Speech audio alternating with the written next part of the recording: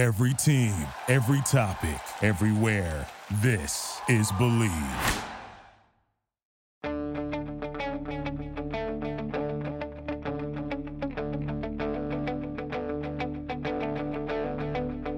Ich warte seit Wochen auf diesen Tag und tanz vor Freude über den Asphalt.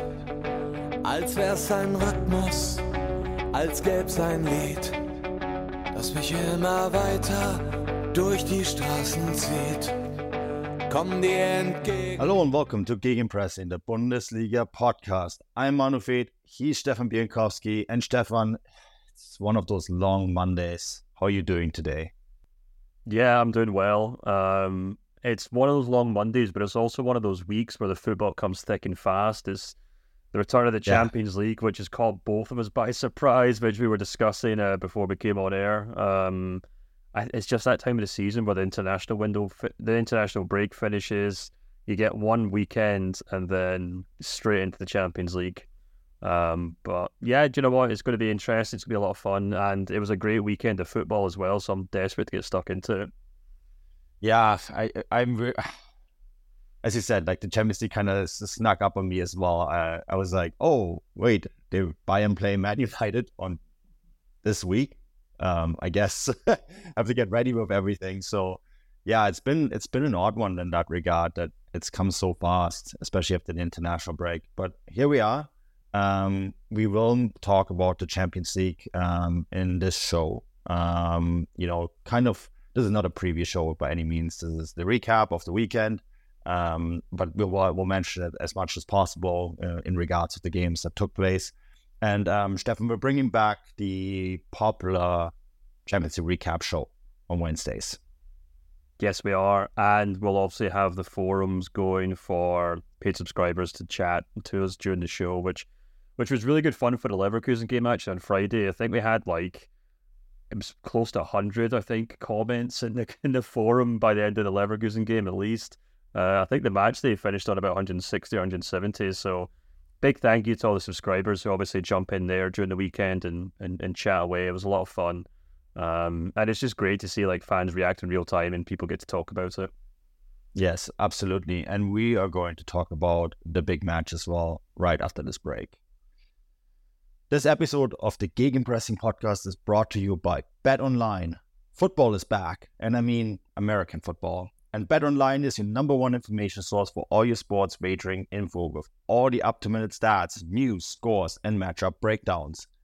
Get the latest game odds, spreads, and totals from the NFL and college football at your fingertips with BetOnline's real-time updates on statistic, news, odds. From week 1 all the way to college football playoffs and Super Bowl, BetOnline gives you access to the best football promotion and contest available anywhere online. Head to the website today or use your mobile device to get in on the action. Remember to use the promo code BELIEVE, that is BLEAV, to receive your 50% welcome bonus on your first deposit. BetOnline, where the game starts. Speaking of football, my buddy is really trying to get me to come down to Seattle to watch college football. I'm not sure I'm ready yet, Stefan. It looks mental, but we'll see. Yeah, I've got a friend who's actually going out to visit another friend in Seattle over the Christmas period, and I'm not sure if he's been to the US before, but I kind of had to warn about how cold it can get up in the Northwest in the wintertime, from what I can remember and living in Oregon. You'll need the snow tires and lots of layers, I'll put it that way, I think. But might get some decent skiing in, that's for sure. Well, actually, the Pacific Northwest isn't too bad. The lowest it ever drops here is maybe 5 to 6 degrees, and snow is really rare. But Seattle, it rains a lot. Yeah. So bring multiple rain jackets is my advice. The island where I live on is really good. We don't get much rain. We have a Mediterranean climate here. Right. Only place in Canada that can grow palm trees, Stefan. And bring rain jackets. Anyways, this has nothing to do with the Bundesliga. Let's focus on that. We're not the Seattle Sounders podcast. There's probably good shows out there that can describe the weather in Seattle much better than we can do. the big Friday game.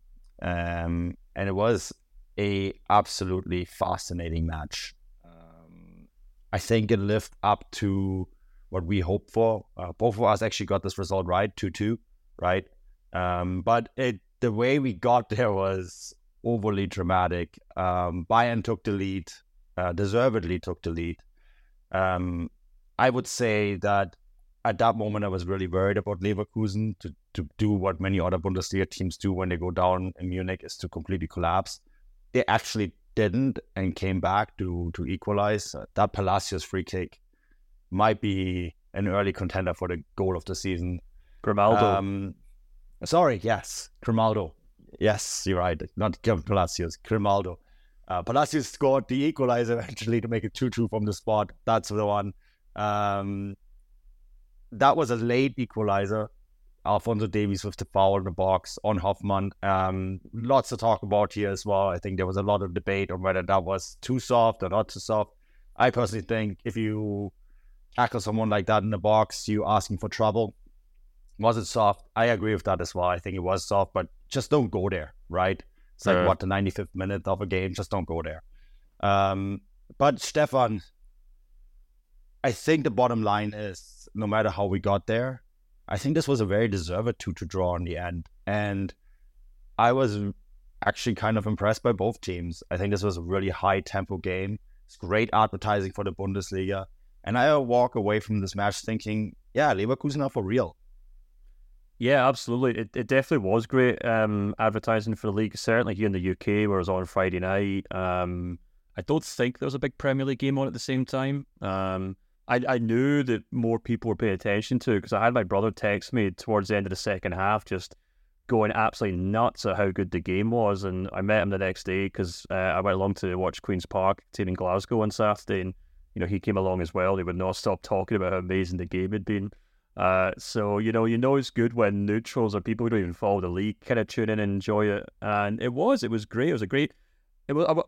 I was going to say it was end to end. I wouldn't go as far as say it was end to end. I guess it was at times, but I think it was more the sense that both teams kind of had periods of possession. Both teams were able to exert their tactics at certain points. Key players kind of stood up. I saw someone say it felt a lot like a kind of Champions League kind of quarter-final or semi-final, and I completely agree with that sentiment.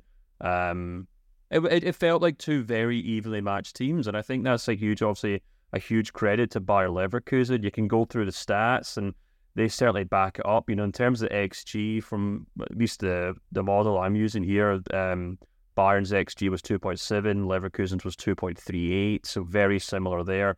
Possession 51% to 49%. Penalty box shots 12 to Bayern, 9 to Leverkusen. Deep completion passes, so that's kind of passes that make it into the 6-yard box. 15 to Bayern, 19 to Leverkusen. And yeah, I think the game definitely kind of went back and forth. It had periods where Bayern were on top, had periods where Leverkusen were on top. I actually kind of walked away from that first half wondering, there's that kind of age-old kind of saying in football that the only thing worse than conceding a goal in the first 20 minutes is scoring a goal in the first 20 minutes, because you kind of get complacent, you kind of sit back, and then you eventually let the other team in because they're obviously pushing, try to equalise. And I mean, that Harry Kane goal was the biggest gift that anyone's going to get all season. I think it hits off Cousino's head maybe, and Kane's completely unmarked to the back post, and he just taps it, and he's not going to score an easier goal than that this season. But it meant Leverkusen really had to go up a gear, and they had to really begin to exert themselves in the match. And I thought they did that for a large chunk of the game. I thought it was really interesting. One stat I found really interesting was when you look at both teams' high turnovers, so basically like when they dispossessed the opposing team in the opposing team's half, Bayern did that to Leverkusen 5 times, but Leverkusen did that to Bayern 7 times. And in terms of it leading to a shot, Bayern's never led to a shot, but Leverkusen 7, all the 7, 3 led to a shot for Leverkusen. And I think for a long period of the game, they did such a good job of really kind of containing Bayern for the most part. I've got Leverkusen's pass map open in front of me, and it's essentially like a back 3 with 2 very, very wide fullbacks, obviously in Grimaldo and Frimpong. Actually, Frimpong is the second highest player in the park in terms of average position. And then you've kind of got Florian Wirtz trying his best to play off Boniface. But I think the key thing is you kind of have those three central midfielders, Xhaka, obviously Andrik, and then later on, you mentioned Palacios there. With them sitting so kind of neatly in the middle of the park there, and then that back three of Jonathan Tah, Kosono, and Tapsoba, of course. You had like a block of 5 or 6 players there who were just doing such a great job of kind of, basically protecting the goal mouth from Harry Kane. And I think what was maybe quite telling was, and I think what really showed the way that Bayern were kind of forced to play Leverkusen's game was the manner in which the kind of first 3 games of the season we've seen Leroy Sané playing very close to Harry Kane and Serge Gnabry play very close to Harry Kane. And I think Thomas Tuchel's general idea is that these two players play off Kane the way that Son played off Kane at Tottenham. But if you watch the game back and even the highlights, you'll see that Leroy Sané often not has to come out very wide or very deep to pick up the ball. And I think that's probably a testament to Bayern, to Leverkusen rather, as they're marking, they're closing down, they're keeping a very tight block. And for the most part, they did a good job of kind of limiting Bayern's chances. Of course, both teams did have chances. For example, Serge Gnabry probably should have scored in the first half.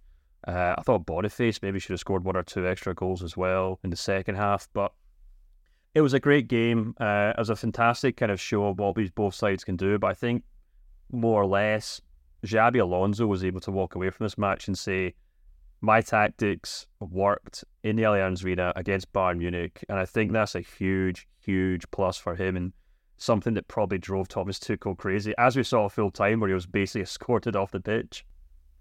Yeah. And Joel Löw with a red card at the end as well, his assistant coach, right? You mentioned Boniface, 8 shots, the most of any player, didn't score.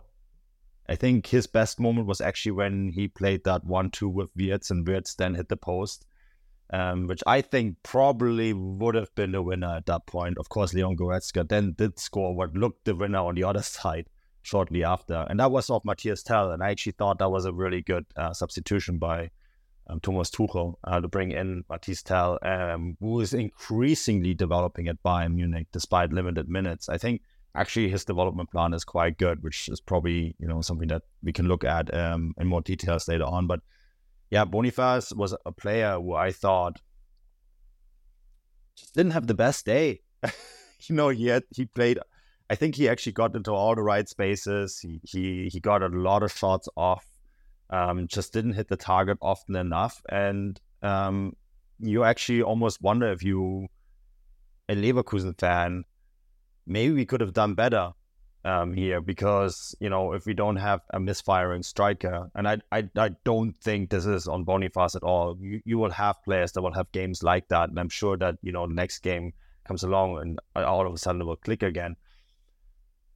But when you're in the Allianz Arena, you got to take those chances. And the fact that they got away with 8 chances created by Boniface and still walk away with a point, I think that's, in my opinion, a pretty big takeaway, Stefan, because not many teams create that many chances at the Allianz Arena without scoring and still walking away with a point.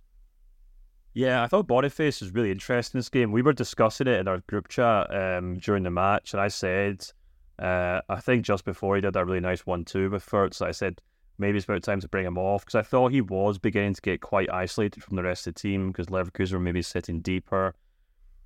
And, but he was still capable of kind of pulling off these moments of magic. He's obviously such a huge, strong forward, and that kind of physical battle between him and Upamecano was just fascinating.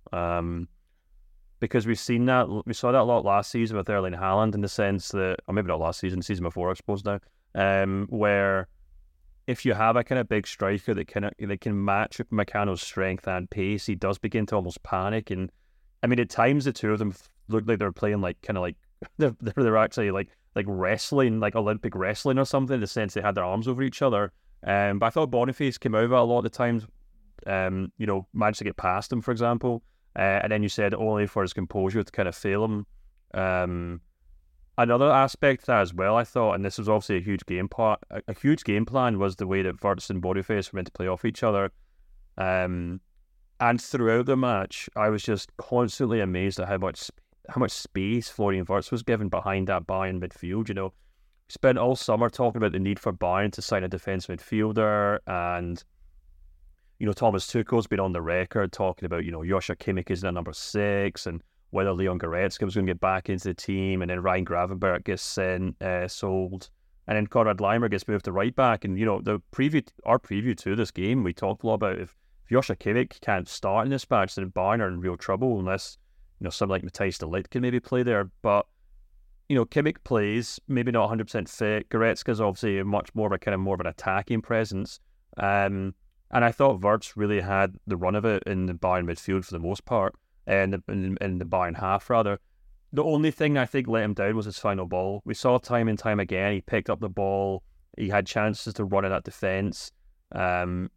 Maybe he only really had one option in the sense that Boniface was maybe the only one that's kind of played off him. Of course, Frimpong kind of can keep up as well, but I was a little bit disappointed in him, to be perfectly honest with you, just in that sense that his final pass was very lacking. And so much so that I actually kind of wondered, I think I maybe tweeted this during the game, that I wondered if he was a little jaded from a heavy international break, where he featured for Germany. So, Boniface obviously maybe a few centimetres away from, winning the game for Leverkusen, but also I think if Wirtz had maybe spent less time playing for Germany, he might have been a little sharper, and he could have really put that Bayern defence to the sword. And obviously that's something that Bayern will have to be wary of when they play bigger and better teams, particularly in Europe going forward. But that tactically, that was the one thing that really stood out to me. Another thing as well, and we did talk about this on the preview show, and it did end up playing out, was that Alphonso Davies, I thought, had a really poor game in a sense that, he was really pinned back by Frimpong, and obviously he concedes the penalty towards the end. And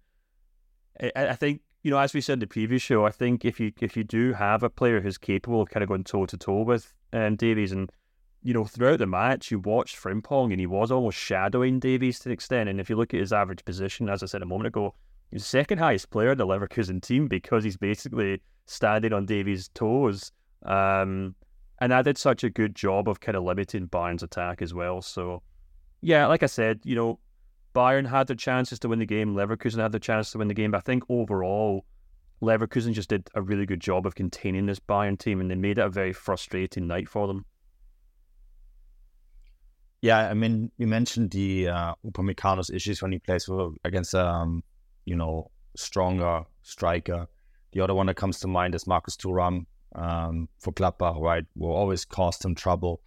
The Davies, yeah, I think that, this wasn't his best game, and you just look at Frimpong's stats, right, throughout the match. He actually clocked the highest speed playing against Davies, right, of any player on the field. The fastest Bayern player was Leroy Sané. And I think that tells you quite a bit of what Alonso did at this match. He looked at this Bayern side and said, okay, look, these are the areas that we need to eliminate for us to be successful here.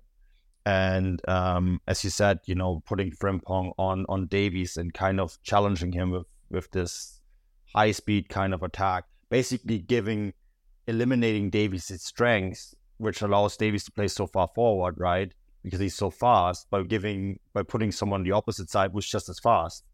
And I think if you're an opponent and you look at that, you say, hey, this is something that works, right? The penalty, of course, he gives that away.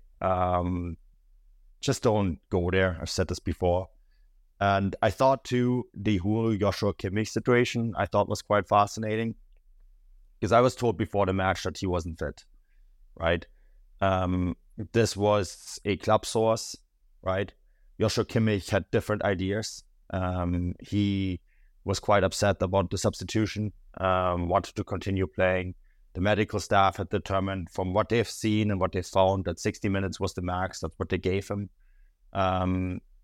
There's a lot of politics around Joshua Kimmich at the moment, Stefan, which I personally found extremely fascinating. The indication was that he would have been fit enough to come off the bench for that Germany friendly. He didn't, right? I think there's a symbolism there, whatever you want to make out of that. That, when Gündogan came off, Germany opted with Pascal Groß and then opted not to leave him there, essentially, even though he would have been fit enough to play some minutes. And then he comes off here, and Bayern didn't really drop off, right? I mean, Leon Goretzka scores off that Matisse Tell. There's a brief moment, and symbolism is so important when it comes around Bayern Munich. There's the celebration where Kimmich runs onto the field and celebrates with his buddy Goretzka, right?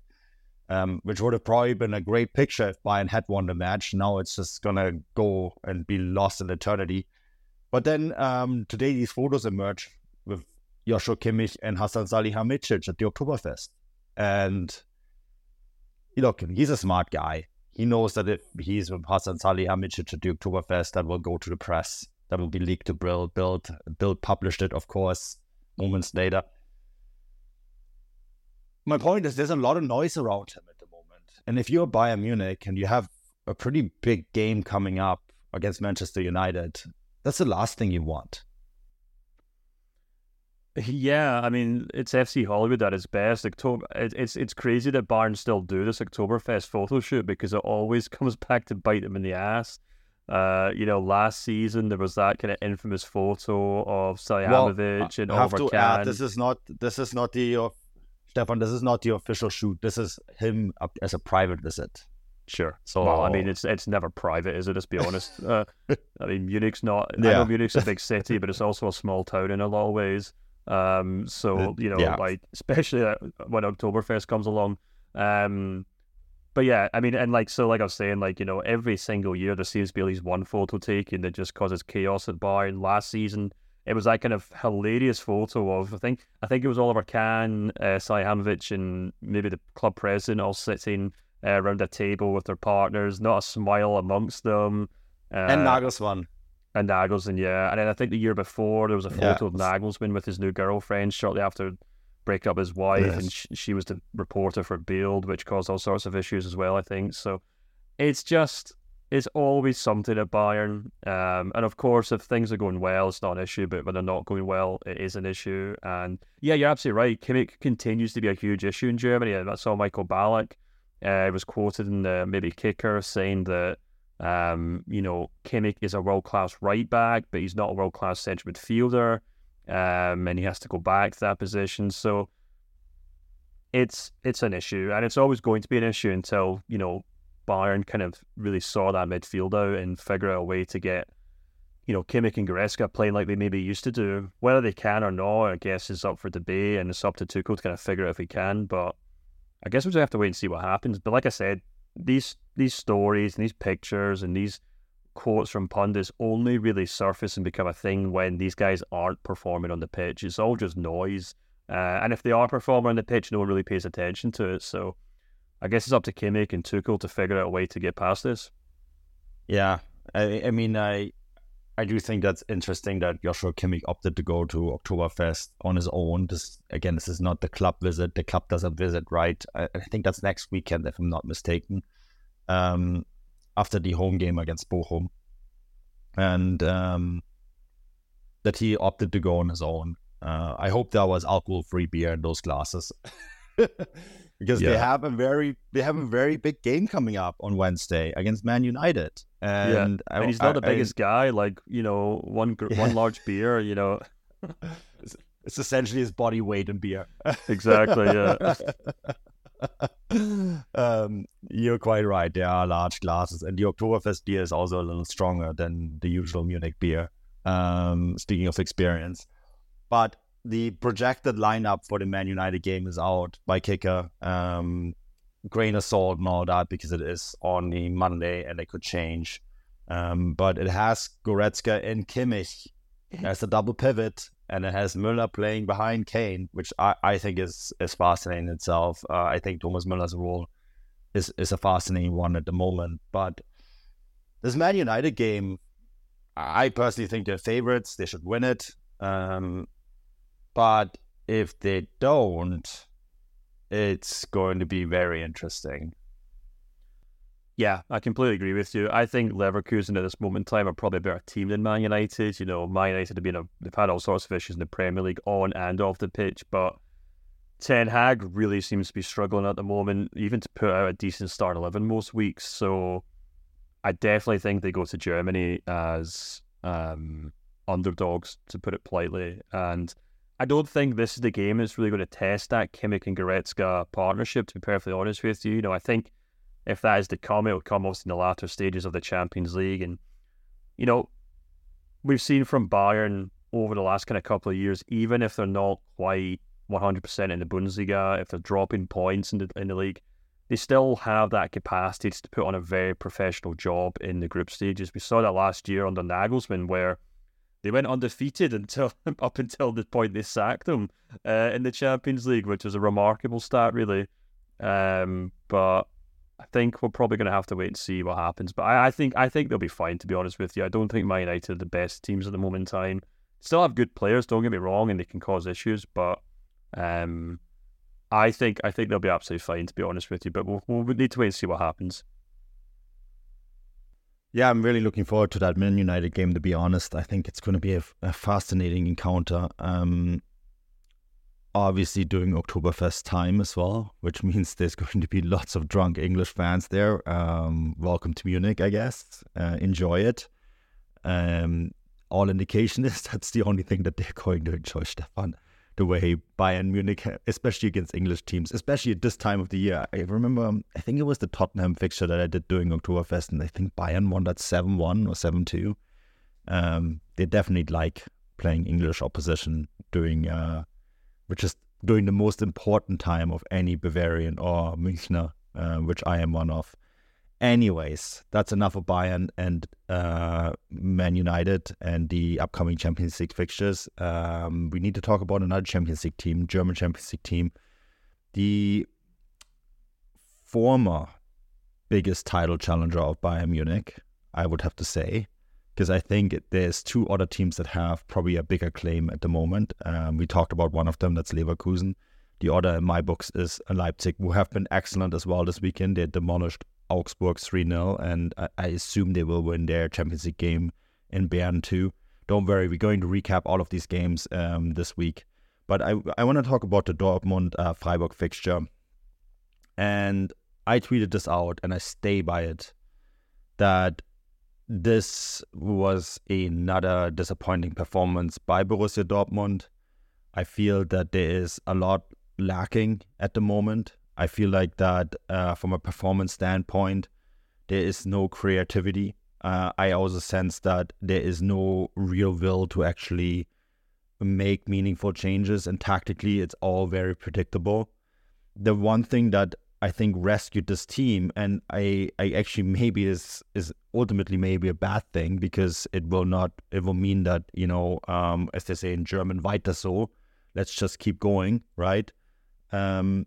Dortmund win this game 4-2, but it wasn't until Höfler was red carded, right, that they really jump into action and score 2 goals late. Stefan, I tell you what, this game with 11 against 11, I think this ends in a draw, just as we predicted. Well, you predicted. I predicted a Dortmund win, so I'm delighted. Damn it.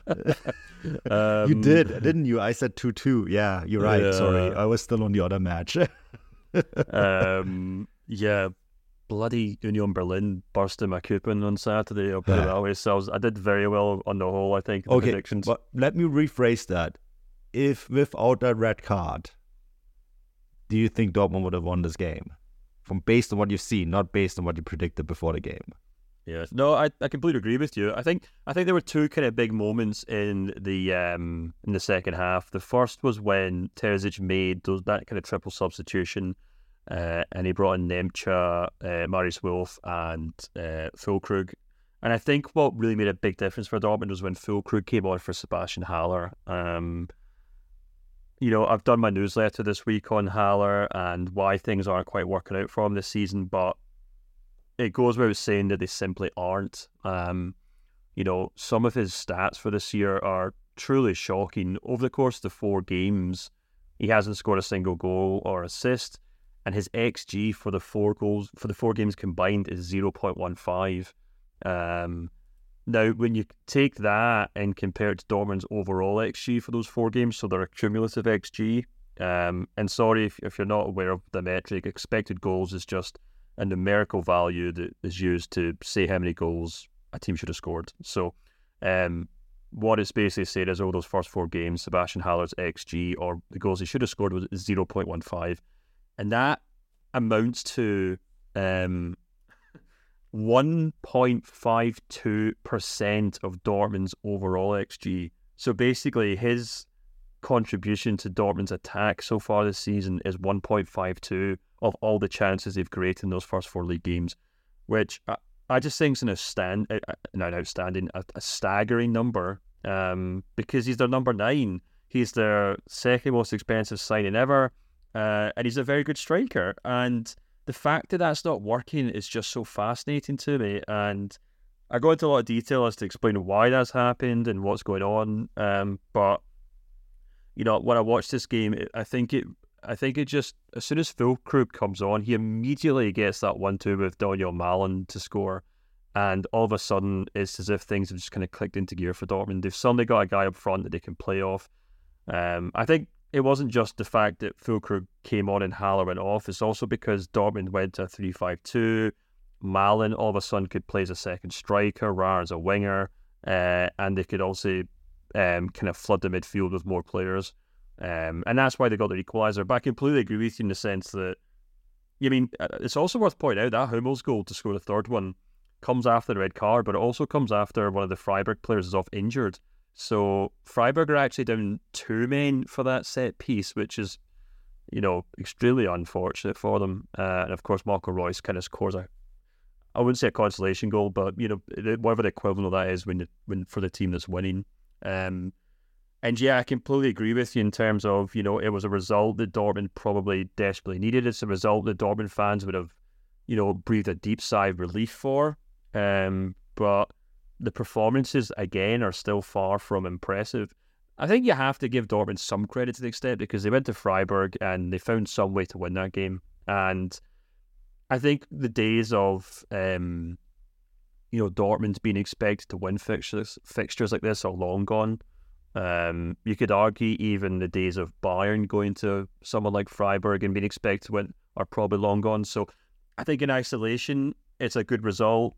Dortmund deserves some credit for that. I saw Sebastian Kehl say after the game that, it's not all good, but it's not all bad either. And I think that's probably a good way of summing things up for Dortmund. But there are definitely underlying issues here, which, again, I go into more detail in the newsletter, but more or less, when you look at how many chances they're creating, they're basically a mid-table side. They've got fewer shots towards goal this season than Bochum, Stuttgart, and Augsburg. Now, Stuttgart, of course, have been great, don't get me wrong, but fewer shots than Augsburg and Bochum. Come on, And then I think the other thing is maybe quite telling as well is if you kind of also look at how many high turnovers they've managed to perform, or whatever you want to call it. And again, that's what I was referring to in the Bayern Leverkusen game, which is when you basically intercept the ball in the opposing half. Now, if you look at who's top of that metric in the Bundesliga, is Bayern Munich with 49, and then right behind them is Bayer Leverkusen in second place. 2 teams that are very well drilled in that aspect, who know how to really pressure a team. Dortmund are 4th from bottom in that metric, and they're level with Eintracht Frankfurt, who are having an equally dreadful start to the season. And only teams below them are Hoffenheim, Heidenheim, and Darmstadt. And I think that goes some way to kind of explain the problem that Dortmund have. And especially in that first half against Freiburg, you could see how well drilled and how well coached Freiburg were, because off the ball, they just knew exactly what to do. They knew how to harass Dortmund. They knew where to be. They knew where their teammates were when they had to quickly counter-attack. And Dortmund were the complete opposite of that. And it all keeps kind of coming back to what we've been talking about a lot recently, where, Terzic is very good at motivating these players. You can tell they all enjoy playing for him, but the little tactical tweaks that are demanded of coaching a team in the Bundesliga that are expected to win every week just continue to kind of falter him. And now, he deserves credit for it. He did change things up. He changed it to 3-5-2. He brings on Füllkrug. He kind of goes a hard reset in the 60th minute. But as you said, if it wasn't for that red card, and let's be honest, a very fortunate Hummels goal, the way it kind of bobbles in, it's going to end in a draw. And this is kind of the point I make in my newsletter as well, in the sense that it means every week Dortmund go into these games without any real clear game plan, and it feels to me like every Dortmund game is just chaos. And some weeks that might mean you score late goals and beat Freiburg, but sometimes it might also mean that Heidenheim score late goals and steal 2 points off you. And that's just not really any way for Dortmund to be playing, especially if it means you're not getting the best out of your record goal scoring or record signing number 9, who, I mean, Sebastian Haller just looks completely devoid of any kind of support or any idea of was meant to be doing on the pitch right now. And I think that's on Terzic. Yeah, it is. It absolutely is. I think 8 points out of those 4 games is generous, Stefan, with what I've seen. I think that this result in particular was very, very fortunate, and I stick with what I put on Twitter where I criticized the club. Let me do some actual reporting here. I have a sense that there is different opinions in the club on how things are supposed to move forward, and I also think that from the very top of the leadership, there is a very strong, well, it worked last year, so why shouldn't it work this year approach. I mean, first of all, it didn't work last year, did it? Because they did drop points like in games like they did this year with Heidenheim. I mean, those 2 points now would put them at the very top of the table, right? So you're already 4 games and you're playing catch-up. But, there is a very strong delegation around Hans-Joachim Watzke that believes that let's continue the way we're supposed to do this approach is warranted. And then, there's also been some disconnect between what Sebastian Kehl wants to do with this team and what Edin Terzic wants to do with this team. There's been at least one instance this summer where, for example, a player signing was vetoed by Edin Terzic, right? Where the staff around Kehl and the team around Kehl wanted to bring in a certain player. The player is Edson Alvarez, but there was at least one more, and that was vetoed by Terzic by saying that he wanted to keep this particular group together the way it was. At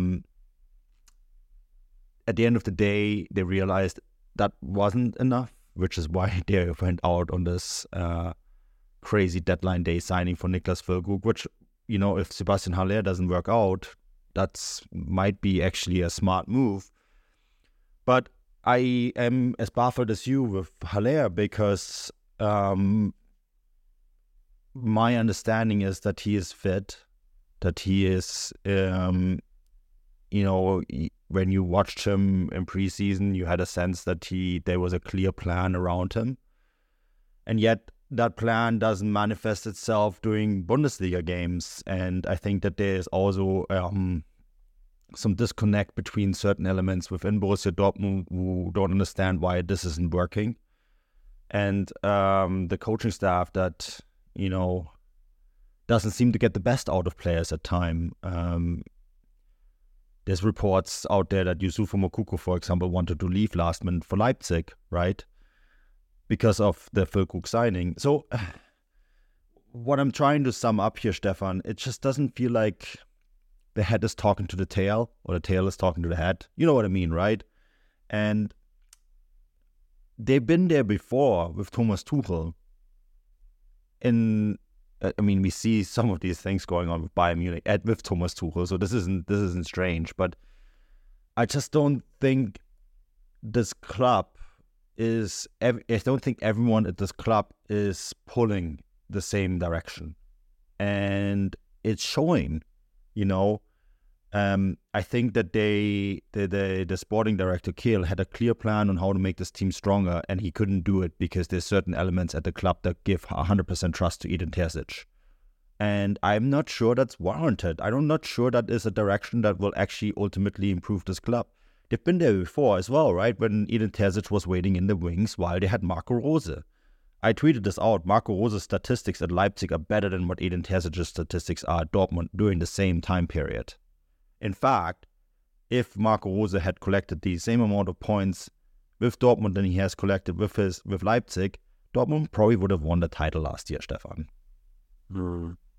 Yeah, absolutely, and it's a bizarre kind of issue right now for Dortmund because traditionally the way these kind of corporate structures are meant to work is that Sebastian Kehl is the guy who's supposed to be picking the squad, not Edin Terzic. I mean, I was speaking to someone who's close to Union Berlin this weekend about how well Urs Fischer's doing at the club and just the sheer size of the squad that they've put together, and because we're talking about the Real Madrid game and stuff, and them taking on the Champions League, and I said, I wonder if this is just Urs Fischer. He seems to really enjoy having these big squads and having so many options.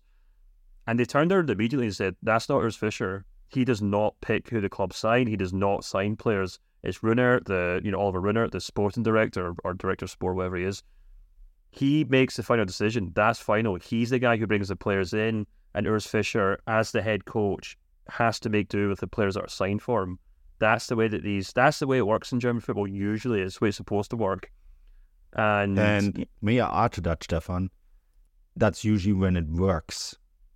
Clubs that have this structure are the ones that work. When they do not follow the structure, that's when you have someone like Thomas Tuchel being fired last minute from Dortmund, or have a situation with Nagelsmann at Bayern last year, or you have the current mess at Bayern Munich with Thomas Tuchel. Yeah, right? Exactly. Yeah, exactly. And so it's like you said, like it's when one part of the club aren't speaking to the other, it's obviously a huge issue. And I think Sebastian Kehl deserves a chance to kind of prove himself at Dortmund. We talked a lot about this when Michael Zorc moved on, and the manner in which different generations have to replace the last ones because they have to bring a fresh perspective. And we said it's about Zorc at the time, but it's very, very applicable to Watzke, where Watzke is. I'm trying to think of like the Godfather reference, where he's a wartime.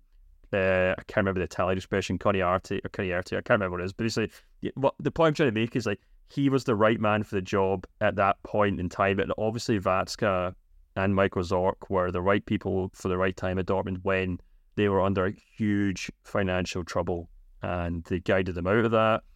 And their place in the pantheon of Dortmund history will always be assured because of what they did for the club.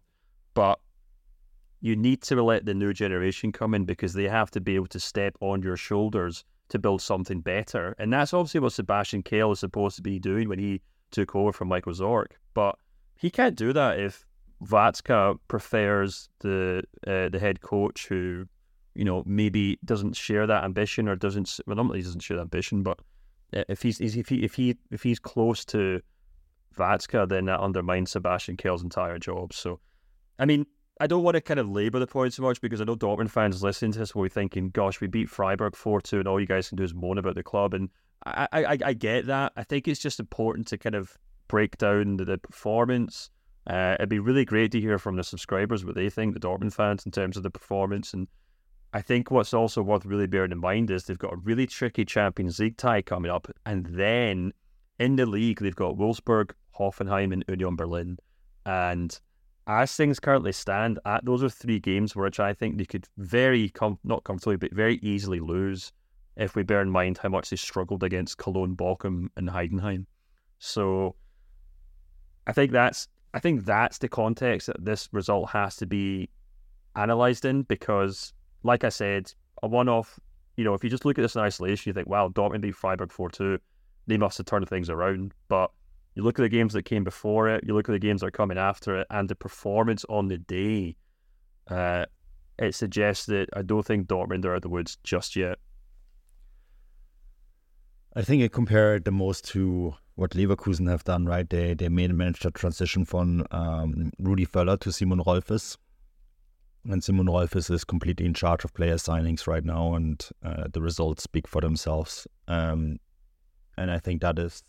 They're of the same generation, right? Rolfes and Kehl. They played for the national team together, and pretty sure they're almost the same age. And it took, in fairness, it took some time for Rolfes to cement that place strongly. But I think the work that he's done this summer in particular, and before that even speaks for itself. But you mentioned the tricky Champions League tie for Dortmund and PSG away. That's going to be a fascinating match. I'm not sure. Is there any news on Kylian Mbappe's status? I think he missed the game. Yeah, they lost on the weekend. Lost to Nice, didn't they? I think. It is. I haven't checked. A quick Google tells me that there's still no news, it would seem. But I think this is a really interesting tie, just because, obviously Dortmund are in a bit of trouble domestically, but they do sometimes have a habit of putting on better performances in the Champions League when expectation is suddenly just entirely removed from them. In the sense that we saw that last season, they put on decent performances against Manchester City, for example, when no one expected them to do anything. And there is a sense that this team is maybe better suited to playing kind of counter-attacking football, and allowing another team to kind of take the onus and kind of impose themselves on it, which you would certainly expect them to do, or expect PSG to do against them. So I think that'd be really interesting to kind of, bear in mind going into this game. But yeah, there's no doubt that, I think in particular, if you kind of look at that kind of Champions League group, and I did put in our group chat at the time, I said, I do think that this could be a real kind of struggle for Dortmund, and I think it could be something that ends up playing a huge kind of role in, how whether or not Terzic kind of keeps his job, or the pressure that he feels going forward. Because it'd be one thing if Dortmund had a few kind of dead ringers in that group, which would allow them to pick up results. I guess it's hard to kind of expect that in Champions League these days, but they're basically in the group of death here. And I'm not going to rule them out at all against Newcastle, who've also had a poor start to the season, and AC Milan, who can be very hot and cold from one season to the next, and of course PSG are kind of the perennial underachievers in the Champions League to an extent. But there is a very good chance that they could end up getting thrashed off all three of those teams as well. There's just as much of a chance of that. And if that kind of falls in line with poor performances in the Bundesliga as well, then that kind of negativity begins to snowball very quickly towards Terzic, and I think there's already a lot of grumbles on the yellow wall about him and the way this team are playing. Yeah, actually, I want to make a quick correction here. Mbappe did play against Nice, but they still lost. Yeah, I'm. You're completely right about the group of death, Stefan. I think this is an extremely difficult task for them, and the thing that you also pointed out with all these difficult games coming up, let's say Edin Terzic doesn't win those games, or puts together a string of bad results. What's next here? Because, and I put this out too, Hans-Joachim Watzke is currently in charge of helping the DFB negotiate with a new head coach. We all know that one of these names is out there, and currently the favorite is Julian Nagelsmann.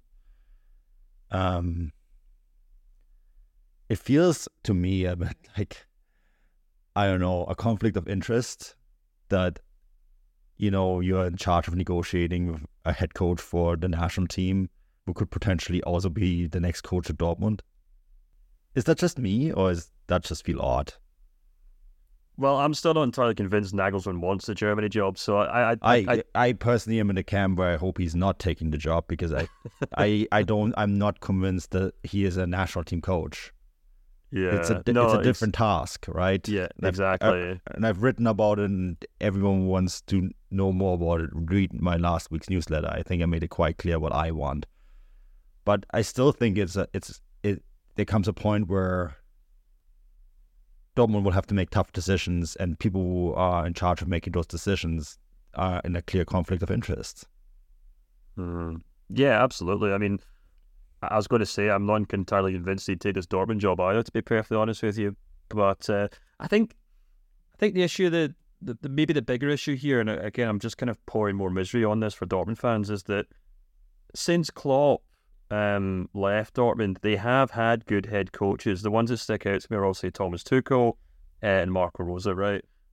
Not both of them have ended up getting bundled out the back door at Dortmund because for one reason or another they just didn't get on with the hierarchy. And I think that's a bigger issue than more than just about who should be in charge of this team. Of course, you know, if you bring in a more experienced head coach, a more finely tuned tactician, then maybe they can fix the problems in this team, you know, in the short term. But in the long term, it seems like every time they try to bring in a proper pedigree of head coach, something goes wrong. And I think that's a bigger question that Dortmund maybe have to try and answer before, you know, they try and welcome someone like Nagelsmann to the club, because that feels to me like a recipe for disaster considering what happened under Tuchel and Marco Rose. Especially if they don't sack Terzic and put him back in some technical role, technical director. Yeah, exactly. Let's make you the boss of your successor and make you also the guy's predecessor as well at the same time. Yeah, that doesn't work. You need clear hierarchies as clubs, and I think that's maybe the bottom line here, that's missing. Yeah, absolutely is. So, anyways. You know what? A good 3 points for Dortmund. Yeah, it is. And I mean, at the end of the day, we might be sitting here at the end of the season. I'm like, whew. You know, they're a win away from winning the title again. Yeah, and before. Yeah, exactly. And they were doing a lot worse at this point last season than they are now, if I'm not mistaken, because they had a really poor start. And they're undefeated. They haven't actually lost a game. And, you know, I just said they could lose those games, those 3 upcoming fixtures against Wolfsburg, Hoffenheim, and Union Berlin. But maybe this kind of result is exactly the kind of thing that galvanizes them. And, you know, if they go on to get results in those 3 games, then they're well on their way to kind of getting back on track. So, yeah, never say never. It's definitely not a sure thing that this is all going to go up in smoke. But, you know, it's our job to explain what's going on week to week, and I think that is what's happening at Dortmund. They might beat PSG. You never know. They beat PSG, and then it's a completely different story too. So, exactly. Yeah. I think that more or less does it for Bayern and Dortmund. Leipzig are against Bern. Union Berlin. Stefan, let's quickly touch on that because they have a enormous fixture coming up against Real Madrid. We mentioned it earlier on the podcast. They lose to Wolfsburg 2-1, ruined both of our predictions right there. How much do we read into this for the Real Madrid fixture, or is Union Berlin really just there for the party anyways? Well, yeah, more or less, I suppose. I think, yeah, of course they go into this game as nowhere near favourites. There's nothing really expected of them, and like this is obviously this group stage is always going to be a kind of moment for them to relish, and it's not exactly a huge amount of expectation upon them. But I mean, I didn't catch this game, but you know, Wolfsburg have been, you know, decent at the start of the season. They picked up 3 wins from 4. We've kind of talked a lot about the fact that they do have a squad that are capable of good things. And if Niko Kovac has finally kind of got this team playing well, and you could certainly argue that he has, and the fact that I think Jonas Wind's one of the top goal scorers across Europe right now. You know, they've got a very talented squad there. And we kind of talked about this in the previous show. I thought this was going to be a very, very tight game. And yeah, I think Wolfsburg are a decent side, so I wouldn't really kind of ring the alarm bells since Union didn't, you know, just because Union didn't manage to score. From what I can tell from the stats, they had plenty of chances. But yeah, I think this game against Real Madrid's one that fans can just put their feet up and enjoy and relish and really more than anything else. Yes, and they should. And I mean, anything else is going to be a bonus going to Madrid if they get a result there. But, you know, honestly, they should just enjoy it. Before we wrap this up, Stefan, I want to point out currently 1st and 7th place in the Bundesliga are separated by just 2 points.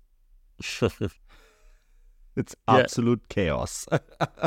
It's absolute chaos is what we want. I saw some subscribers in the chat this weekend saying, how much they've enjoyed this weekend, especially after those Sunday results, which obviously we just unfortunately haven't a chance to really talk about. But it just goes to show, it's what we wanted. A return to the chaos. That's what the Bundesliga is good for. And if I'm not mistaken, Leverkusen are technically top. So, that's always a nice change. They're top on goals, goal differential. Yeah, they are. And Leipzig are just 1 point behind them. Stuttgart are just 1 point behind them.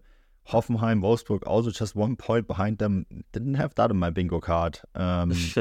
Stuttgart, impressive. Goyassi, his statistics are mind-blowing. If you have him in your fantasy team, well done.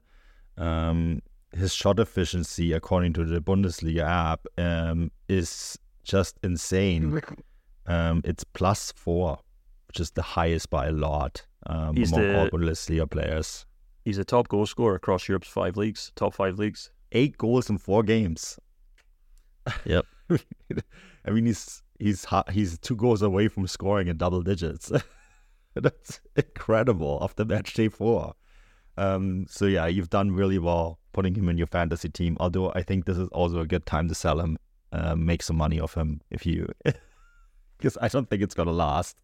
But it's been absolutely incredible to watch, and it's been a fun first few match days. And long may it continue, as I always say. Stefan will be back later this week. As always, this podcast is brought to you by Bet Online. Transfer show, Champions League show, and preview show still coming. Your newsletter coming, my newsletter coming. There's a lot coming. So, yeah, any final thoughts before we wrap this up?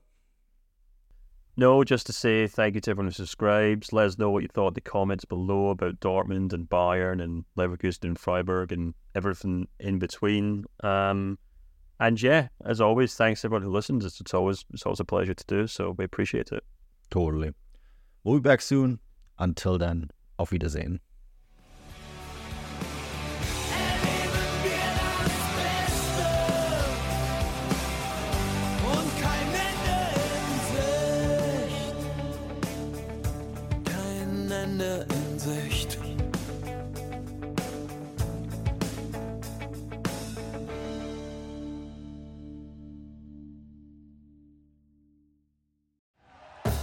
Thank you for listening to Believe. You can show support to your host by subscribing to the show and giving us a 5-star rating on your preferred platform.